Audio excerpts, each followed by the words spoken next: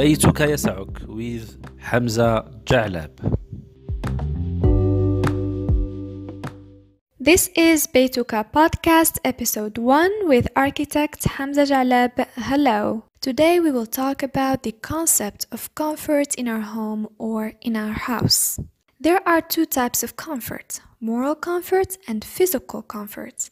Here we will be mentioning the physical comfort, which contains thermal comfort, climatic comfort, and acoustic comfort. When we say acoustic comfort, that means protecting our house from the noise that comes from the outside. Climatic comfort, which means the absence of annoying shadows, the absence of glare, a correct color rendering, a level of illumination of the visual task, and etc. All of that and more we will touch on in future episodes, hopefully. Today, we will discuss why thermally insulate our home, meaning thermal comfort. First, improve thermal comfort. A. We must have a good air renewal so we don't face the smothering effect. B. The temperature and speed of this air must be good. And C. The level of humidity must rate between 40 and 60%. With that, we get moderate heat in both summer and winter, and we don't spend a lot of energy. Thermal comfort means good vertical temperature gradient. The ground temperature must also be good, where there should be no association of a thermal shock. There should be no radiation asymmetry, which means when getting closer to the window we'd feel cold, and when getting closer to the heater we'd feel hot. And there should be no airflow that harms our health. Ultimately, there are two strategies.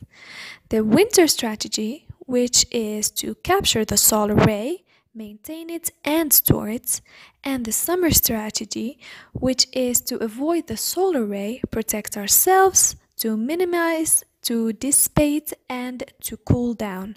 All of that is to get that thermal comfort. Second, to reduce your energy bill. When you talk about the energy bill, we must mention energy efficiency. Heat escapes from a poorly insulated house at approximately 5% of thermal bridge, 7 to 10% soil, 13% doors and windows, 20 to 25% renewed air and leaks, 25% walls, and 30% roofing. Therefore, when we make a good thermal insulation, our money would not go to waste and we will use less thermal energy. Third, to protect the environment, which means we can have an eco-comfort for a healthy low-energy home, and that to avoid CO2 emissions and to have the greenhouse effect. And four, to increase the value of your property.